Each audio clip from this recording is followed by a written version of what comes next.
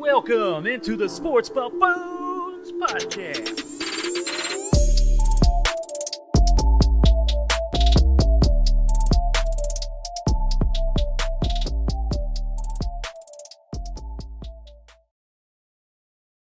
Welcome on in back to the Sports Buffoons studios over here. We got our boys, the full clan here. Tanner Dawson, Jason JG, and Mike Settle running it. What's going on, guys? What's going on, everybody? What up, yo? What up, indeed? How was your guys' Easter, by the way, on Sunday? You know, it was actually really nice. Great weather. It wasn't too bad. The wind was blocked for the majority of the time, and got to watch some Royals game. You did you say the Wiggles? The Wiggles, yes, I got to watch the Wiggles. the Wiggles, okay. And that was also great. I mean, it's just about as great as the Royals losing. So you have a 1-year-old, I should say. I figured maybe she's watching the Wiggles. No, already. we're not watching the Wiggles. No Wiggles, all right. Well, first of all, the Wiggles suck. I would never drag my 3.5-year daughter through that bullshit. But we did hunt some Easter eggs. Yep. So you can never go wrong with that. What is the best prize in an Easter egg whenever you go hunting for them? Money? Well, is it chocolate? It all depends. When you're poor like me, you know, we just put money in there, but it's usually like a couple of bucks. Yeah, But my daughter, she loves it because she gets to go buy toys with all the money. So. Yeah, I got you on that. Yeah, that's fair. That's very fair. I went and hung out with the gals' family actually over the weekend, so that's what we did for a while, and that was a good old time hanging out, getting to sit outdoors with going through this COVID experience, hanging out with the family, people feeling good about being out and about again. It's springtime, the weather's nice, so what can go wrong at this point, right? Hopefully nothing. I did have my coworker actually mention that she did an Easter egg hunt with some friends. But it was an adult toy Easter egg hunt. I mean, what do you guys think about that? Going to your backyard and hiding, sex toys in the backyard. Is that something you guys would be into? I actually like the idea That's of that. weird, man. Although, for me personally, you guys know, instead of the sex toys, I would probably have casino chips hiding in there. Casino That's chips. more That's important fair. than Although the you would sex never toys. give those away. Those are your prized possessions. Oh yeah, I never give away the casino chips. Tanner, if you were to open up an Easter egg and it had a sex toy in it, which sex toy would you hope you get? Yeah, I don't know. Okay. I would be honest with you. I got nothing. All right. Well, with all that said, Tanner, thanks for your input. Let's move on to Baylor Bears versus Gonzaga Bulldogs. So, Tanner, you have a lot of input for this game. And it happened on Monday, April 5th. Baylor ended up they didn't come back, but I mean, that feels like they came back because the season they had was a little up and down at times, I think. People didn't believe in them the way they should have been believed in. Correct. And they proved everyone wrong as a number 1 seed, and they were where they deserved to be, beating an undefeated 31-0 Gonzaga. So, what are your thoughts on the game in general? It was a blowout, in my opinion. It was a blowout. Baylor obviously proved that they were the better team. They were by far the superior team in that talent-wise as well. Now, that was a stupid fast game, guys. I don't know about you, but the way they were going up and down the court, it was basically whoever could contain themselves the quickest and be able to get the shots off. Baylor, of course, went on a shooting spree from 3, and that's what that's their game, is once they get going, you're not going to stop them. And Gonzaga's game is inside, and they just couldn't get anything going. They had multiple people with 4 fouls throughout the game pretty much. And it's kind of what we were talking about early in the year about Gonzaga. Are they a true team? Baylor was playing teams like KU and other teams, but Gonzaga, they played KU at the beginning of the season. You had, maybe USC, UCLA, and BYU as your main team. And they didn't get the chance to play Baylor early in the season. So it wasn't as surprising as it seems, but it was pretty unfortunate for a Gonzaga season to end up like that. Yeah, so we need to talk about a couple different things. We had a few things going on with this game, but I'm going to disagree with you, Tanner, right off the bat. And I don't think we talked about this before on the show, but it would be a good time to bring it up. Baylor was not the better team game. They won the game, but as we all know in the NCAA, it's one and done. So we all know that when you play in, like, for example, the NBA, they have 7-game series. Yeah. So in the NBA, the best team always wins. It's not so in the NCAA. Just because one team had one good game, such as Baylor, does not make them the better team. More importantly, what really happened in this game is the fact that, and I've said it before, I think, on this show, is the fact that this is basically the 2007 New England Patriots, where they went undefeated. They're trying to accomplish something that is impossible, and they just couldn't. They couldn't get it done. And so it's much like the New England Patriots. You win every single game. You run out of gas at the end of the year. But I'm not buying it. I'm not buying that Baylor was the better team. It was a one-game playoff. And I think if they played even a 3-game series or a 5-game series, I think Gonzaga wins the series, no problem. I think Jason's actually right about this. I want to give a don't know little about input that, on man. that, though, because if you look at some percentages, a lot of it came down to, as a phrase we like to use in hockey, shots on goal. And Baylor had 67 field goals compared to 49 for Gonzaga. So then again, the percentage-wise, 51% for But Gonzaga and 44 for Baylor. but who shot more? That's where you're. Baylor shot more. That's my Yeah. point. Shots on Yeah. goal. So my point is, Baylor had more opportunities to shoot more for more points. Uh-huh. So it's almost like trying to pick up girls in the dating game. You're going to miss 100% of the shots you don't take. So in this case, Gonzaga just didn't take enough shots in this situation. They might have played too conservative. But does that mean that they were the? No, they didn't play conservative. I Well, can tell you that right now. I mean, if I'm looking at the You're stats looking right at- now, you're- Baylor's offense dominated as far as just getting Yeah. aggressive down the court. who had more rebounds? More total rebounds by far, Baylor. Okay, well there you go. Why? 38 to Because 22. Baylor gave themselves more opportunity. Gonzaga, they just couldn't contain the inside, and that's what their game is. Baylor is a top-notch team. They've been the whole entire time. They had the COVID stint. They were a lot healthier going into this. But Baylor showed what they were and why they were supposed to be number one the entire year. Shun the non-believers, though, because Mike Settle right here picked Baylor versus Gonzaga Yeah, that's true. a month ago to be in there as the finals there for the NCAA championship. Now, I did pick Gonzaga to win, but you guys are over there hating on Baylor, it seemed like, and I was like, no, this is a good pick, And I think. the only reason I was hating on Baylor was because they didn't get to play Gonzaga early in the year. They didn't get to play I believe it was 3 games of the Big 12 conference. Like they didn't get a chance to prove themselves, and as a college sports, I enjoy the basketball time, and it was just really unfortunate to see Baylor not get tested throughout the year, and they just kind of had a schedule easy path to the title. Do you game. believe what Jason said, Tanner, about if they played 5-game series? Baylor blows them out all 5 Wow. games? Interesting. That's a hot take, I think. It is a hot take. I love Gonzaga. I love their coach. They had great players, and they're going to return next year. They're going to be a dominant team again. But I'm hoping that they're able to get those key games in throughout the year to see where they are, a.k.a. your Baylor game early in the season. Right? The KU was a nice start. Yeah, but that was their first game. KU was still didn't even know what they had, really. The Baylor game would have been perfect because Baylor was already dominating teams. So hopefully Gonzaga gets those games next year, and that helps them through the tournament. But I am not. Like I said, I still think Baylor blows them out this year. Yeah, you're giving Baylor way too much credit here, and there's no way in a 3 or 5-game series. I just don't see it. Now, I do believe that Baylor is a really great team. I think they're probably easily like one of the best 2 to 3 teams in the tournament. But the other thing you had going on this game is the mental aspect, and I'll take it back again to the 07 New England Patriots. Back then, what was the media talking about? What was everybody talking about? How this is an all-time great team. This is the best team of all time. You could throw any team in there. You could have probably thrown the Chiefs in there at the time, and they would have won that game because people get tired of listening to the same old thing over and over again, how this team is so great. Oh, you're never going to beat them.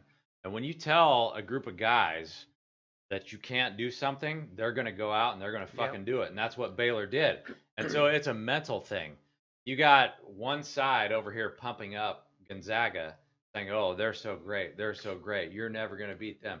You could throw a lot of teams in there. They would have done the same thing to Gonzaga. In fact, in my opinion, when Gonzaga ran into that buzzsaw called UCLA, if UCLA would have somehow pulled that off, UCLA would have beaten Baylor. That's how good UCLA. It's not a stretch, Tanner. It's not a stretch. It's all about the human side and the mental aspect. I think if Gonzaga doesn't have that UCLA game before Baylor, with enough time to rest, to really have what Baylor did at Houston helped Baylor out tremendously. I'm just saying, dude, Gonzaga got lucky. Ah. You know how was that not a lucky shot? You guys both watched the game. Oh, that Was that a lucky shot? Do you really believe that Gonzaga deserved to be in the national championship game? Because I don't. I think UCLA deserved to be in the national championship, and I believe they would have beaten Baylor. We'll never know, but this is just the way that it played out. But you can't sit here and tell me that wasn't one of the luckiest shots you ever seen in your life. That's what NCAA tournament ball's all around. It is, and but you're making my point for me. That's why we need to, at least in the national championship game. And I've been saying this for years. That's no fun. I don't want to see it in the Final Four. That's no fun. I don't want to see it in the Final Four, but in the national championship game. You want a best out of 3? I want a best out of 3 so that you'll have a better chance of the best team winning the series. No, there's no fun in that. It'd be great to extend the season, yes, but that's the beauty of the tournament game. You lose, you go home. You lose, you go home. I think that would defeat the tournament, and I think that would hurt it. You guys, we have a lot to debate about today, as a matter of fact. So that is probably step 1 of our 3 to 4 step series here of debates coming up, I think, today. So the main thing I care about as far as for right now is the kickoff to the baseball season. The Kansas City Royals are now sitting at 3-2 on the season, with another game coming up starting at looks like 3:10 Central Time on Thursday. So if you're listening here on Thursday morning, then be prepared for Brad Keller to be hitting the mound to make up for that 40 earned run average from his first game at pitching. So, but I did have something about today's game that bothered me. I think this is a good Royals team right now. I think it's going to be a fun team to watch over the course of the season. The offense looks like it has a lot of potential to be terrific. Whit Merrifield has 3 bombs and 9 ribbies already. So, batting 400 right now. So, the guy's off to a hot start, but what else do you expect from Whit Merrifield? He's the most consistent player on this team, and he has been that for the last, I think, 3 years running now. So, he is the true leader of the team. Right. Got anything for it? No, I like what the offense is doing so far. You got Whit batting 400, you got Isbell batting 294, Michael Taylor's at 400, Nicky Lopez 438. It's interesting to me how, besides Whit, the 7, 8, and 9 hitters have the highest averages on the team. Yep. But it goes back to what we said earlier. The whole storyline this season is going to be the pitching and how shitty it's going to be. And I'm not trying to be pessimistic or anything, but I told you guys earlier on the show, that rotation is just not very good. It might be mediocre at best, but I don't have high expectations. We're going to talk about Jacob Junis here in a minute, but I'm sitting here looking at ERAs, and I won't even tell you what Brad Keller's ERA because I'll be embarrassed. But, Mike Minor's got a 6 ERA, and Brady Singer's got a 13 ERA. And Greg Holland, and not that he's one to set the example, has an ERA of 18. Now, these are all going to come down eventually. But how far are they going to come down? So I'm just not buying any of Royals pitching. I'm not buying the rotation. I'm not buying middle relief. I'm not buying a closer. To me, they can just, it's a crapshoot for the rest of the season because this rotation and the pitching staff is just not very good. So sorry, guys. Allergies. So real quick, guys. To your point about Whit Merrifield, Mike. Whit Merrifield is obviously the best team around, right? Or best person on the team. He's by far. I love him. His leadoff batting is great. He had a rough time today with the umpire. He had multiple calls that did not go his way, unfortunately, and they were very questionable. But for Whit Merrifield, he'll be fine. He'll continue to lead the team. He'll still produce. 2-hit Whit is going to produce almost every day. He'll have his bad games like baseball is. Not too concerned about Whit Merrifield. Jason, your point about the pitching staff, the bullpen, and everything. Look, we're not even a weekend. Actually, our weekend.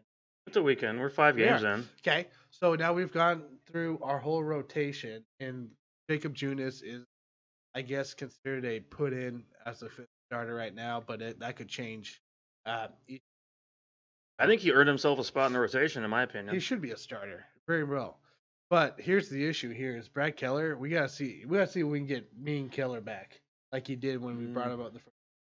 The guy has a lot to prove, obviously. I think we all know this, but he had a rough spring training, had a rough first game. Like, guys, we're still young in the season. As long as our bats continue to help out. And Kyle Zimmer, real quick, big credit to Kyle Zimmer.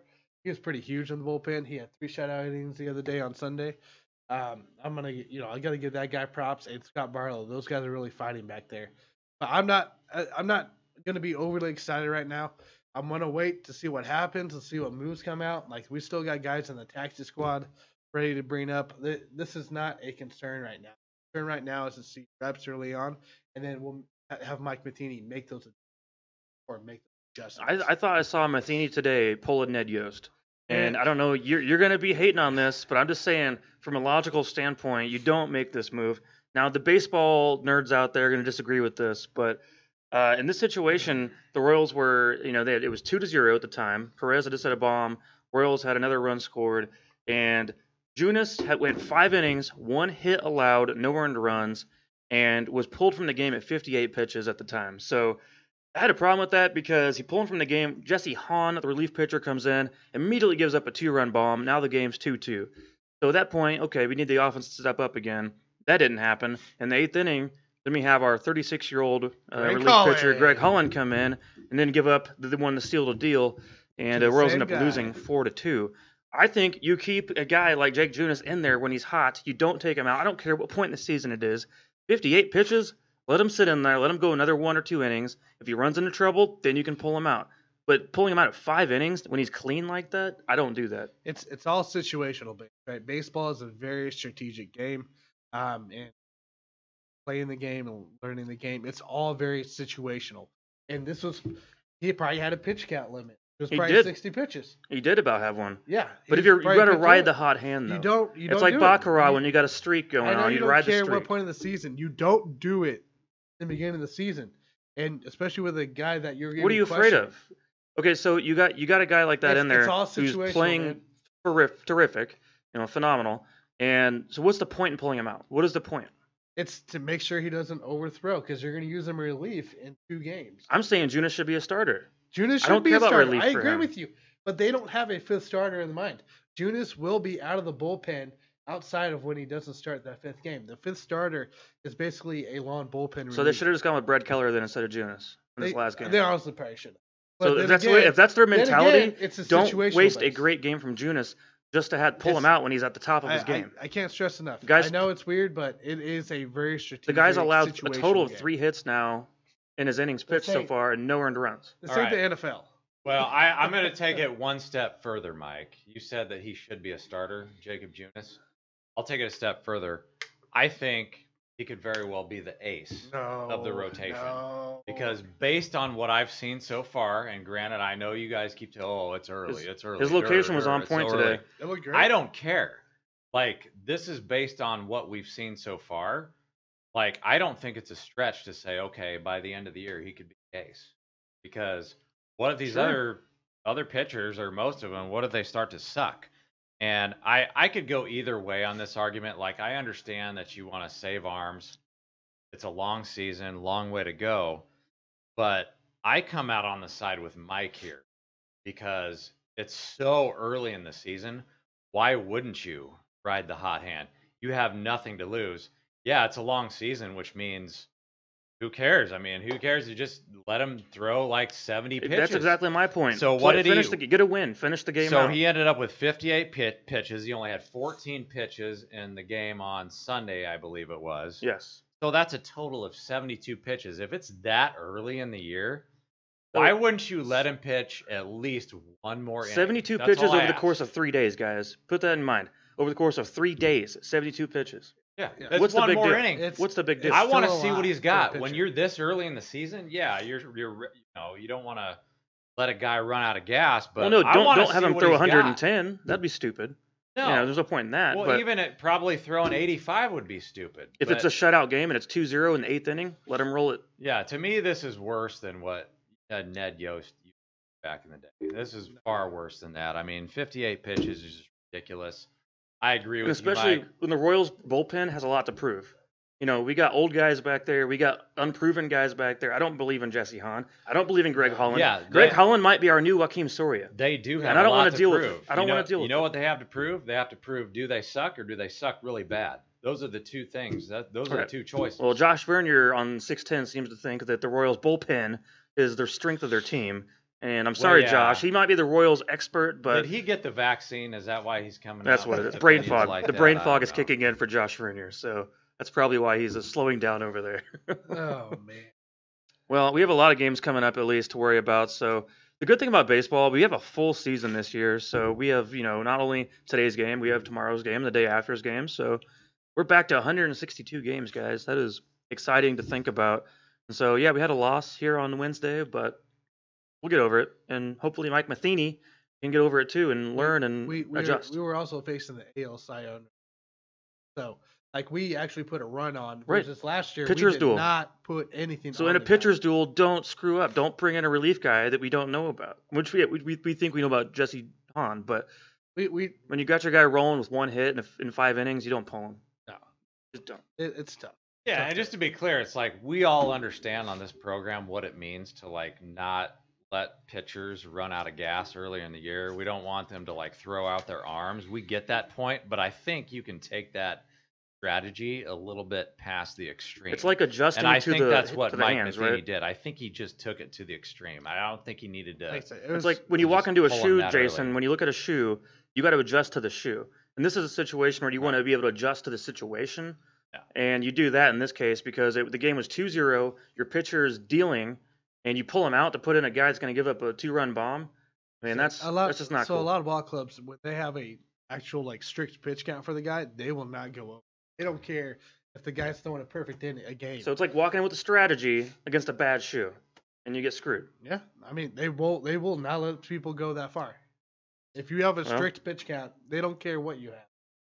Well, for think me, you gotta I adjust. go back to what Herm Edwards used to say: you play to win the game, and that should be the strategy every time. And so, if he could have let him go, even if it's just one more inning, It should have just finished out. maybe it was just like 10 more pitches, dude. He Yeah, could have let him. let in him go there, one do more inning. 10 If he more. runs into trouble, then pull him. I would have been That's my okay with thought. finishing Yeah. the inning. Like I was fine with that part. But I'm just saying, like a lot of times these guys have a. But then the strict flip rule. side of that is, okay, what if he would have let him pitch an extra inning? Well, And my Ramirez- bullpen sucks anyway. They still would have blown the game. So that's another argument that we have about All right. that. So Well- if you get 2 runners on, you can think about pulling him at that point. When you're putting in Jesse Hahn and Ray Collin for games, Right. yeah, That's the you're, thing. You're So- asking The for it. bullpen's Yeah, so not maybe great. that was Matheny's mentality. Well, my bullpen sucks anyway. They're going to give up runs. I might as well let them give up runs sooner rather than later. That's fine. That could be it too. Which is pretty sad that we have to talk like that, but that's how bad the pitching. I'm just saying. This is my first case of Matheny, anyways, as a fan, being unimpressed with his decision there. And I know it's early in the season, there's strategy based around it, but just be logical here. Go for the win. And we all talk about it's early in the season. Well, still every win matters. Doesn't matter whether you get it now or later. Get the win. So otherwise, I do 4 and think 1 he's sounds going to better than be. 3 and I 2. do think he's going to be a good manager. He'll be Just fine. I hope like so. I'm not Probably. sitting here. I'm not trying to shit on Mike Matheny. I think Not he's either. going to be a good, possibly even a great manager. Mhm. I just disagree with him on this one Yep. small Yeah. point. I mean, I'm with you there, 100%. Everything happens. With you there, 100%. But so you guys, now that we're gonna move on from the Royals here for a second, so you guys apparently have a lot of NBA things to go over. I know we have a little debate from the NBA as well, but I'm not ready for that, you guys. I think I need a breather. Jason, you need to let me know what's going on in the NBA. All right. So right now, I'm sitting here looking at the score. We got the Brooklyn Nets versus the New Orleans Pelicans. There's about 10 minutes left in the third quarter. It's 86-62. Nobody's really interested in this game except for the fact that a guy by the name of Kevin Durant is finally back. So we've been waiting on this guy, it seems like, for 6 months. With no James Harden. Right. And at the same time, you got James Harden going out. I mean, he went out the other day with a hamstring injury. He's going to be reevaluated in 10 days. I think Harden's probably going to be out for a month because you got to take those hamstring, those soft tissue injuries seriously. I think you're not going to see James Harden for a month. But KD, finally, we're getting to see him in this game right now. Looks like he's only played 10 minutes a game. He's got 12 points in 10 minutes. Blake Griffin's got 10 points in the game. My boy, LaMarcus Aldridge from the Spurs, has played 16 minutes and has 16 points, guys. A lot of guys were saying, "Oh, this guy's good. Oh, he's washed up. He's washed up." I'm pretty sure he's not washed up. So he's got 16, and then by the way, Kyrie Irving got 20 points in 20 minutes. Joe Harris is doing his thing. He's got 11 points in the game. So, what do you guys think about the Brooklyn Nets? And I just like the fact that it sucks that James Harden got injured because he was on an MVP run. But it seems like clockwork with the team because you had Kyrie Irving sat out several games because of he was doing some sort of a political protest, I think. So he was out for a while, and everybody was like, "Oh my gosh, when's Kyrie gonna play?" Then all of a sudden, okay, when's KD gonna play? And now it's just like clockwork. So these guys are on a rotation. Meanwhile, like they've got a very high seed in the Eastern Conference right now. They've got a great record. It's like all three guys don't need to play together. It's okay. They don't care until the playoffs start. No.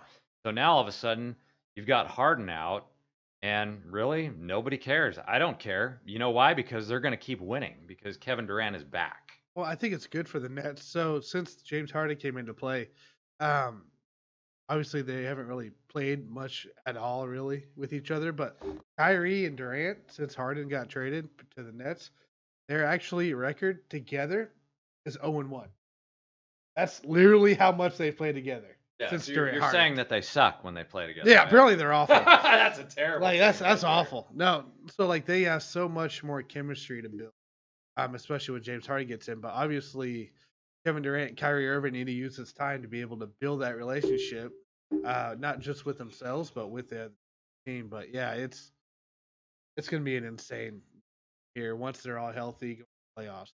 Yeah, I mean they're in such a great situation because we're sitting here. It's April 7th. And the playoffs don't even start until May the 22nd. Yeah. So you could literally sit Harden out for a month just to play it safe. And then if those three guys come back at full strength, I mean, God help the rest of the team in the NBA because right now the Brooklyn Nets have the best record in the Eastern Conference. They're tied for the best record in the East. And so, I mean, this is not going to be it's not going to be an interesting playoff series. I don't believe it's going to be interesting because I'm not a big believer in the Lakers right now. You know, you got LeBron and AD. They're both injured at the same time. One of them is going to come back rusty. I don't think LeBron ever comes back rusty, but AD is probably going to come back rusty. I like to see a rusty LeBron. Yeah, I would too. So, I mean, to me, if I'm looking at this right now, and I think we alluded to this a little bit on last week's show, I don't necessarily see the Lakers getting out of the West because I just don't know what's going to happen when those guys come back. I definitely put the Lakers in the mix, but I do want to talk about a little bit about what's going on with the Clippers right now because they had a couple of pickups in DeMarcus Cousins and Rajon Rondo. And so I thought those were interesting pickups because when we looked at their roster at the beginning of the year, it wasn't. I didn't really care. I mean, because we were so like drawn into what the Lakers and Nets were doing, we didn't really care about the Clippers roster. But now I'm looking at it, they got Boogie Cousins, and Boogie Cousins isn't that old. He's only 30 years old. If he can just stay healthy. Literally just stay healthy. And if he can stay healthy, I mean, you know, another guy that needs to stay healthy is Rondo. He's 35 years old. But I'm just saying if both of those guys can stay healthy, all of a sudden you're sitting there with two former All-Stars, Boogie Cousins, Rondo, you got Nick Batum, Pat Beverly, Paul George, Kawhi Leonard, Serge Ibaka, Marcus Morris. You got a pretty awesome roster there. And I think that roster would match up pretty well, especially with the Lakers. And so to me, if I'm looking at Lakers, Clippers, and Jazz, I feel like you could flip a coin and any one of those three teams could win the West right now. Is that how you see it, Tanner? I know you don't like them, but you're really disrespecting two other teams that are right there in the chase. Am I disrespecting? You're disrespecting the Phoenix Suns and the Denver Nuggets. Yeah, they're not going to win. Denver Nuggets are about to overtake the Clippers. They're like Peyton Manning back in the day. They are great regular season teams, Mike. You know what I'm talking about. We know all about that. We know about Peyton Manning, great regular season quarterback. That's what's going on with the Suns. Maybe the best regular season quarterback of all time. Suns and the Nuggets. And like I said before, I appreciate what the Nuggets did in adding Aaron Gordon. He's not going to be a game changer. He might be a game changer next year or the year after that, but he's still getting acclimated to his new team, and he's not going to be a difference maker when they get into the playoffs. I'm telling you, they might make it to the second round, but they're not going to beat any of the three teams I just mentioned. There's no way in hell, not in a 7-game series. I don't know. I mean, the only guy that's in the MVP race that can stay on the court consistently is Jokic. So, like, that's what I'm saying. But anyways, if I had to go off what you provided, right? So the Jazz, the Clips, Lakers. Obviously, it all depends on LeBron if he comes back or not. LeBron comes back, they'll take care of business. They'll run the West. Yeah. But does he come back healthy enough? Well, LeBron's going to be fine. What I have a problem with is LeBron coming back 100% and AD coming back either rusty or only 80%, because you never know what you're going to get out of AD. I mean, when he's 100% healthy, he's a stud. I mean, he's a top 5 player in the NBA. But I don't know how healthy he's going to be. And if I'm making a bet right now, I'm going to bet with his injury history that he's not going to be 100% all the way through the playoffs. I'd almost bet that he doesn't come. At all? At all. You're talking regular season or I'm talking including the playoffs. I bet you the way it is right now, I think there'd be more talk of him actually coming back. I have a feeling this injury is probably more than what we're hearing, aka why we're not hearing those talks from anybody. And I don't think the guy comes back for the playoffs.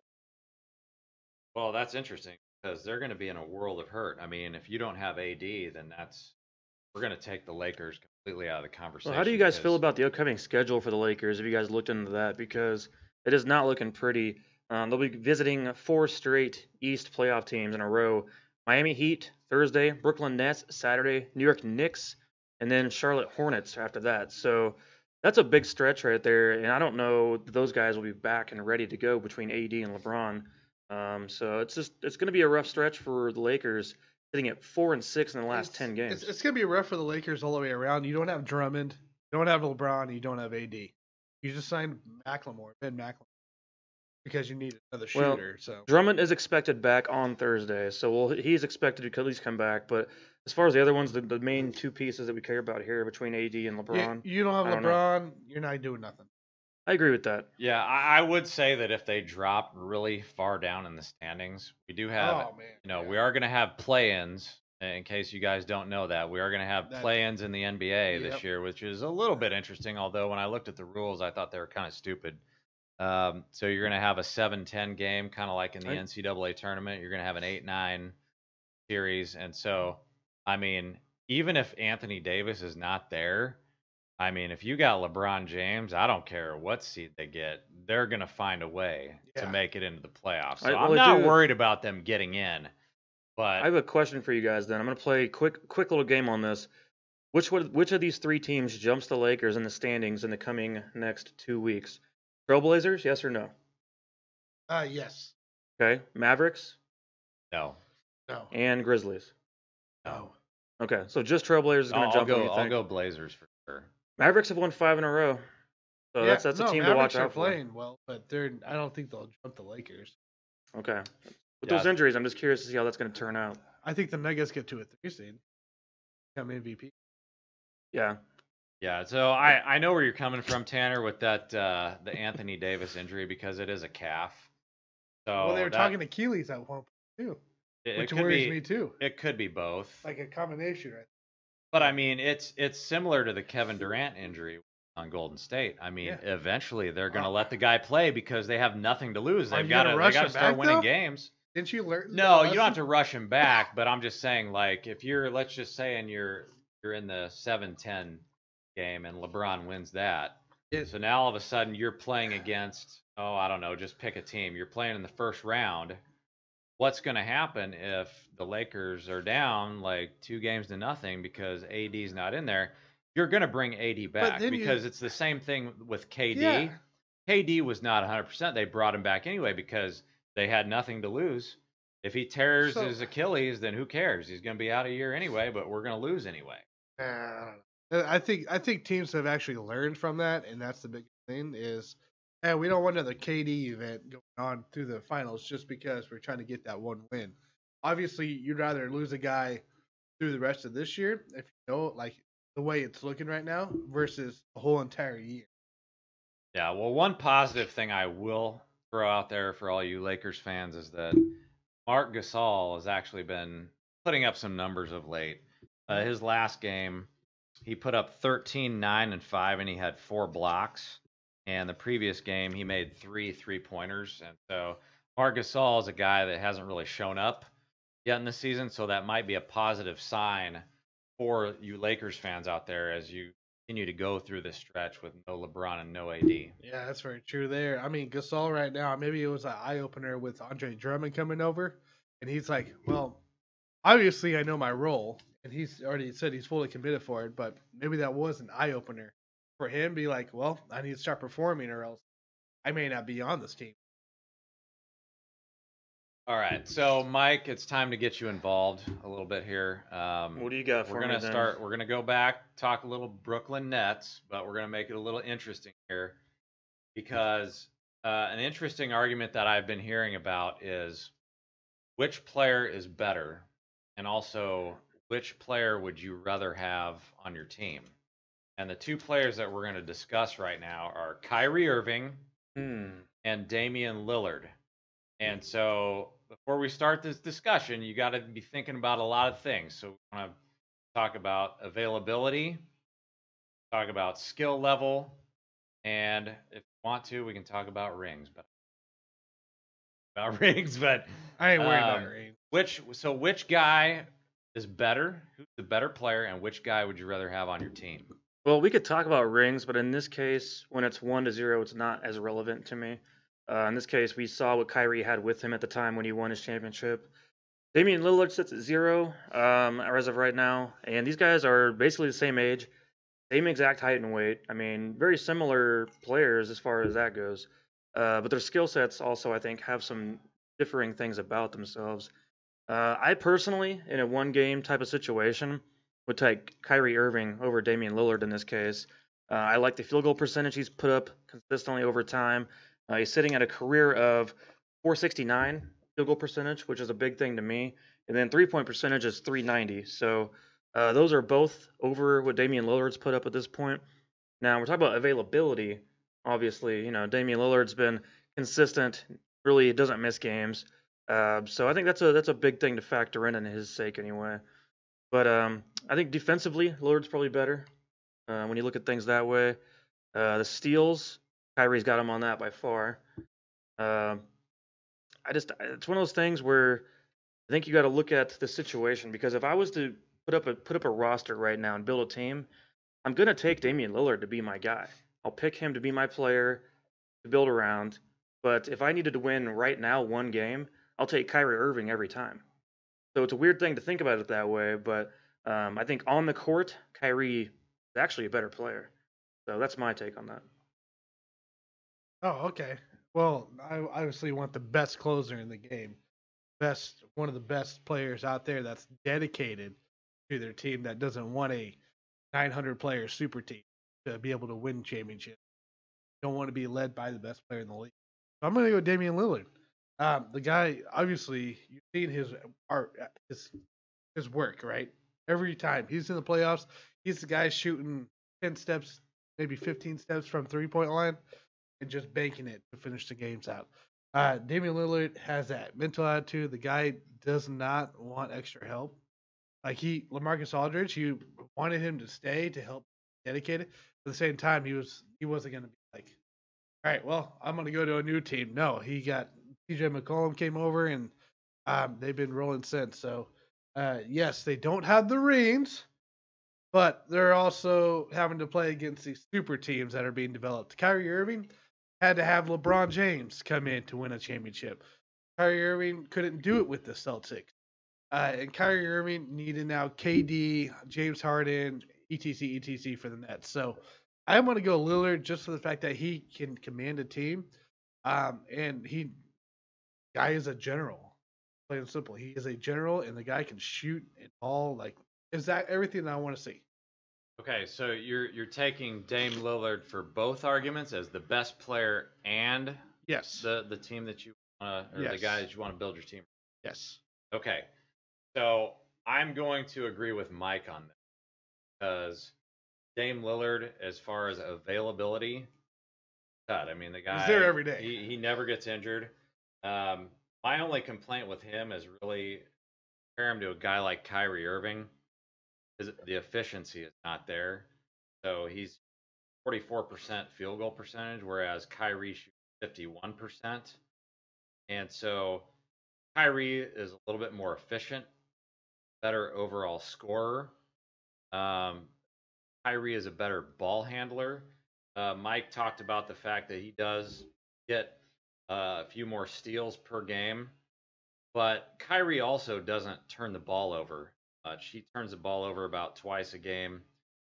Dame Lillard's about 3 times a game. That stuff matters. So Kyrie's a little bit more efficient, but the most important thing to me.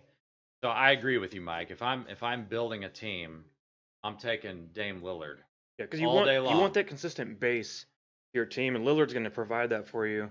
Because the guy does a lot of things well. Obviously, I mean the guy's a great shooter. He's decent, good defensively. You know, he's got a lot of good attributes, of course. Consistent. He's going to be on the court every game. I just think Kyrie kind of adds an it factor to a team, a little bit different from what Lillard provides. And yeah, I don't know. I see what Tanner's saying too, though. Kyrie was on a super team at one point, so I mean, what are you? Point. He's still on super teams. That's all he's been on. Wait, no. I'm going to stop you right there. So you think Kevin Love is that Kevin Love? We're LeBron defining a super team as a team that has Kevin Love. Yes. Okay. At that time, yeah. So Kevin Love was a superstar. He was a superstar. Okay. Well, yes. Maybe he went before he came to Cleveland. He was a superstar. No, he was a superstar the year he came to Cleveland to win a championship. But during the year, I think Kevin Love wasn't really during the championship year. I don't think so at all. Get the hell out. I think he got there as a superstar and ended up kind of underperforming because it was LeBron's show at that point. All right, so I said, if I'm building a team right now, I'm going with Dame time all day long. It is Dame time. But if we're talking about who the best player is right now, dude, it's not even close. The guy that's leading this team. Who won? Who single-handedly won the NBA Finals in 2016? LeBron James. I don't think so. I know you think it's Kyrie, but who gets the ball in the clutch? Gets the ball in the clutch? Who gets it in the clutch because of that situation? Who got the ball in the clutch in 2013 when LeBron threw up a brick and the rebound came out? Because LeBron put them in that situation. So did Ray Allen win that championship back in 2013? No. Did he hit the clutch shot that won that series? He got them where they needed to be, but so LeBron also made it that was the situation at the time. All right. So you're saying LeBron won that series with the Heat, and he also won the 2016 series when Kyrie hit the game-winning shot. Correct. So you gave me all the credit to LeBron, even though he throws up bricks when the game's on the line. Yeah. Okay. It's all LeBron. All right. Well, we'll have to agree to disagree on that. I'm going with Kyrie as the best player, and I'll take it one step further. If you're talking pound for pound, I know we don't talk a lot of boxing on this show, and a lot of people don't understand that. But if we're going pound for pound, Kyrie is a better player. He's a more skilled player than LeBron James. What do you guys think? No. You're dumbfounded. No, dude. You're just dumbfounded I even said that. I can't believe you just said. I'm not dumbfounded because I know you'll say it. But Kyrie's not bigger, faster, stronger, but he's a more skilled basketball player. He can get his own shot. More skilled for his shot. No, is that what you're trying to say? He hit the game-winning shot in 2016. The game was on the line. Because everybody was on fucking. I mean, could we also? LeBron didn't want that. I'm not a fan of the pound for pound analogy. I know what you're saying from there, but like that's like saying, let's say, Darren Sproles is better running back than Derrick Henry because pound for pound, Sproles was more athletic than Derrick Henry. Well, which that's I don't know if fine. that's really true. I mean, That's fine. it's a big running back. And I appreciate that. But who would you want to have the ball in their hands to hit the game-winning shot? Would you rather have LeBron James in 2013, or would you have Ray Allen? Would you rather have LeBron James in 2016, or would you rather have Kyrie Irving hit that game-winning shot? We know how I LeBron's think we're going performed with in Ray Allen. previous history of his championship games. Well, yeah, we don't want to go back to 2012 if that's what you're talking about. Anything I mean, he Oh, threw that up and bricks all previous day was long. ugly. So all that was ugly before that too. I'm sorry, 2011. Right. I would say, yeah. Yeah. Single-handedly lost I that championship. I won't say Kyrie's that's better single pound for pound by There's any two other means, guys but out I understand what you're trying to say, but I still got to give LeBron the credit for his due of being a top 10 NBA player of all time. Yeah, and just to be clear, I'm just throwing a hot take out there, guys. I don't really believe that because you actually have to throw in defense in the mix. And Kyrie, I mean, although he gets quite a few steals per game, I wouldn't call him the best defender in the league. And we all know that LeBron, whenever he decides to play defense, he's a stud on defense. Yeah. So pound for pound, yeah, obviously I'm going with LeBron. I just want to try to piss a few of you people out. Piss some people off out there. That's what I'll try to do. Oh man, I swear. Piss him out, Jason. Piss him I'm out. pissing him out, dude. Piss him out. That's great. Wow. You guys get your climax of your NBA talk out? I feel good about No, I'm ready to go another round. Tanner, what you got? What you got for me? it. Who is MVP favorite now? MVP favorite? That's Yeah. true. We talked about it last week. Oh, that's a great. 'Cause it's not discussion to Harden. have right now. Harden's sitting on the bench for possibly 10 days to a month. I mean, at this point, you have to swing it back to Embiid because. Oh my lord! No, his Why are you injury. not doing joking? Because Embiid, his injury was not that serious. He wasn't out for very long. He was out for way. Jokic's never been out. Never been out. And now he's about to hit the 3 seed. I know, but I'm just saying the sports writers vote on this shit. So if you're a sports writer, Oh, my who's the better player, Mike? I'm asking Is it you. Jokic or is it You. Joel Embiid? I'm asking Who would you you. rather guard, Mike, Not- one-on-one? Well, I'm not asking Skip. I'm gonna go with Bayless or Embiid. anything. I'm going to go with Embiid on that. Exactly. Embiid is a better player. I mean, he hits daggers from downtown. The He's an guy's absolute- only getting better, by the way. I mean, the guy's on the rise. The Like, only you know thing, what I mean? He's always been on the okay, rise. so I will give you this. The only thing to me that Jokic is better at than Embiid is passer. A much better passer than Embiid. But if you're talking about shooting threes, scoring, rebounding, just being a beast and throwing people around in the blocks, I mean, Embiid he would dominate pretty much everybody that you throw up So against him. if Embiid does not get the 1 seed in the East, is he still MVP? I mean, right now they're tied. So, I mean, if Yeah. it ended So right the now, Nets take it over. okay, let's just say the season ended right now. I'm giving it to Joel Embiid. That's just crazy. Well, so you got Jokic, right? I got the guy that's been there, who's brought his team from what 7th seed, or where were we? 8, 7th seed when we talked about this the first time. He's now going to be soon be a 3 seed after the Clippers lose. And like the guy, Oh, Clippers aren't going to lose, dude. They just added Boogie. They I added love Boogie Cousins. and Rondo. I love that Cousins. The point. PG says Cousins has a lot left in the tank. Obviously, we know that. But dude, the Nuggets about to be a 3 seed, and you said if they get to the 3 seed in the West, No, I think I said they've got to No. get to the 2. no, they have to They've be a got to 3. get to the 2 because guess what? Guess who's tied for number 1 in the East? It's That's Philly in the Philly. and Brooklyn. So if they're tied for number 1, Jokic has to at least get to that number 2 spot to get himself No. into the discussion now because now he's got Aaron Gordon Next we're helping gonna, you. They just brought in another next star we're gonna player, say Aaron that- Gordon, to help him out. next we're gonna say they have to get to a 1 seed. They just brought in Aaron Gordon, dude. No, man. If he's got more help, he's got to get to that number 2 seed, or he's not going to be in the discussion. They're not going to give the MVP to the 3rd seed of the Western Conference. So you're looking at Joel Embiid, who still has a lot left to do to catch up from being. He A wasn't lot out left. that long, dude. He was out for a few weeks. Well, like 2 weeks, a week and a half. That's when is Jokic being out? He wasn't. He wasn't. It doesn't matter. He wasn't. He's not a better player. Embiid is a better player. All right. All right, you buffoons, you ready to switch it over real quick? Yeah, let's. I want to talk some goddamn Chiefs. So, oh my gosh, you guys, guess what? It is that time of the week where I'm going to sit here and talk with you guys about a favorite prospect I have on the hook that could potentially be on the Chiefs' radar leading up to the draft on April 29th with the 31st pick overall. This would be a guy I don't think either one of you two have heard of, but you might be surprised. It is a cornerback, as a matter of fact. Now, you guys might be thinking, like, wait a minute, cornerback. We already have L'Jarius Sneed. We already have Ward still on the roster. I mean, right now, the corners look like they could have a lot of potential. But I also see two of those veterans potentially leaving very, very soon. So I think it'd be good to always add depth at corner and always have sufficient players because I remember back a few years ago, back in 2016, I was watching a Chiefs versus Broncos game, and Jamel Fleming was on the field because of injuries to cornerback. He was getting torched by Peyton Manning. And that was not a very fun game for me to experience as a fan. And so when that was going on, I was like, man, if we just had depth at corner, that'd be freaking wonderful. Well, this is a guy right here that would add depth for the moment initially, but would be a superstar down the road long term when we're looking at pushing out some of the old and entering in some more of the new. And also, we could also move L'Jarius Sneed to some kind of a safety position at some point if we felt the need to because of the addition of this guy right here. So my player in mind is Kelvin Joseph, cornerback out of Kentucky. He is 6 feet tall, 197 pounds. He's only 20 years old, you guys. He was actually from Louisiana. He was the number 2 prospect in the entire state, a 4-star recruit from Louisiana, and LSU signed him initially.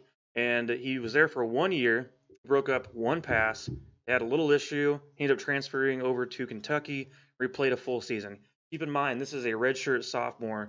So at 20 years old, obviously a young dude. Birthday is November 11th, so that means even halfway through the season, he'll still be 20 years old, which is extremely young for the NFL's sake. But this is a guy that can step in from day one and make plays. He's a playmaker. The guy ran a 4.34 at his pro day, which is absolutely phenomenal. Any guys that can run a 4.3, that's an elite number right there. And also he did well versus Devontae Smith from Alabama, the Heisman winner Devontae Smith. During that game against Alabama, as a matter of fact, he was targeted 3 times, had 1 interception while guarding Devontae Smith, and 2 pass breakups. So if that tells you anything, I mean, he did his job in the end of that. Basically prototypical as far as the size, height, weight, speed. He's got a little edge, he's got confidence, he knows he's good kind of deal. He's got good ball skills, had 4 interceptions, just fast, good run support. The guy's not afraid to tackle. We don't have a Marcus Peters on our hands here by any means. Let him go by. Let him go by. I think the guy's got a lot of development that's going to make him a superstar in the league. And at 20 years old, and if the Chiefs, with a staff like Andy Reid's, gets lashed onto him, this guy's going to be a superstar for a long, long time. And we'll be seeing a tandem of maybe L'Jarius Sneed with him for the next, 5 to 6 years at least before something happens. You never know. The main weakness, though, with this dude is that he is a little inexperienced, obviously. Coming and switching over, he didn't play every game, not due to injuries, but due to a little bit of off the field things or things like that. Every once in a while, he bites on a fake, but those are things that can be trained out of you over time with a little bit of coaching with Andy Reid. So I just think this would be a great addition to the team. And I'm not sure who you guys are really wanting or what kind of position you guys are wanting, but is cornerback something that you guys are surprised I'm looking at right now? Because I think you can never have too many good cornerbacks on your team. No, we've seen the history of our cornerbacks, and if we don't re-sign certain guys, we see the issues come into play. So I'd love a drafted corner. So real quick, Mike, what round is he projected to go in? Due to let's say Daniel Jeremiah has a list out there on his exact list, him from NFL Network. He's projected to actually be at the late first, early second round as of right now. And I think a guy with that kind of height, weight, speed, athletic ability is going to be taken somewhere in the back of the first round. He actually does have him predicted to be right now as his 50th player overall on the entire board. So if you take every position, every player, he's 50th. But if you insert a little more of the potential and the need from certain teams, you can rise him up the board. And this is a guy I think that people need to be looking for. And if you can lock down Devontae Smith on your side of the field, the Heisman winner, then that tells me you're onto something. You got some good talent there. Yeah, I mean, sign me up right now. I mean, I agree with you totally. You can never have too many good corners, especially if you're going to bring a stud onto your team. And I'm all about I don't care about positions. I want to get the best player available. And Yeah. if that's who you're telling me that might be Yeah. the best available at the time, sign me up right now. I'll take him all day long. Take him. Yeah, I absolutely think he'll be. Actually, he's ranked 45th by Daniel Jeremiah, by the way. But I actually do think that he could be the best player available at that spot, and I'm all about that as well because I'm willing to trade away someone or some veteran corner who wants to make money and get paid. Let him walk.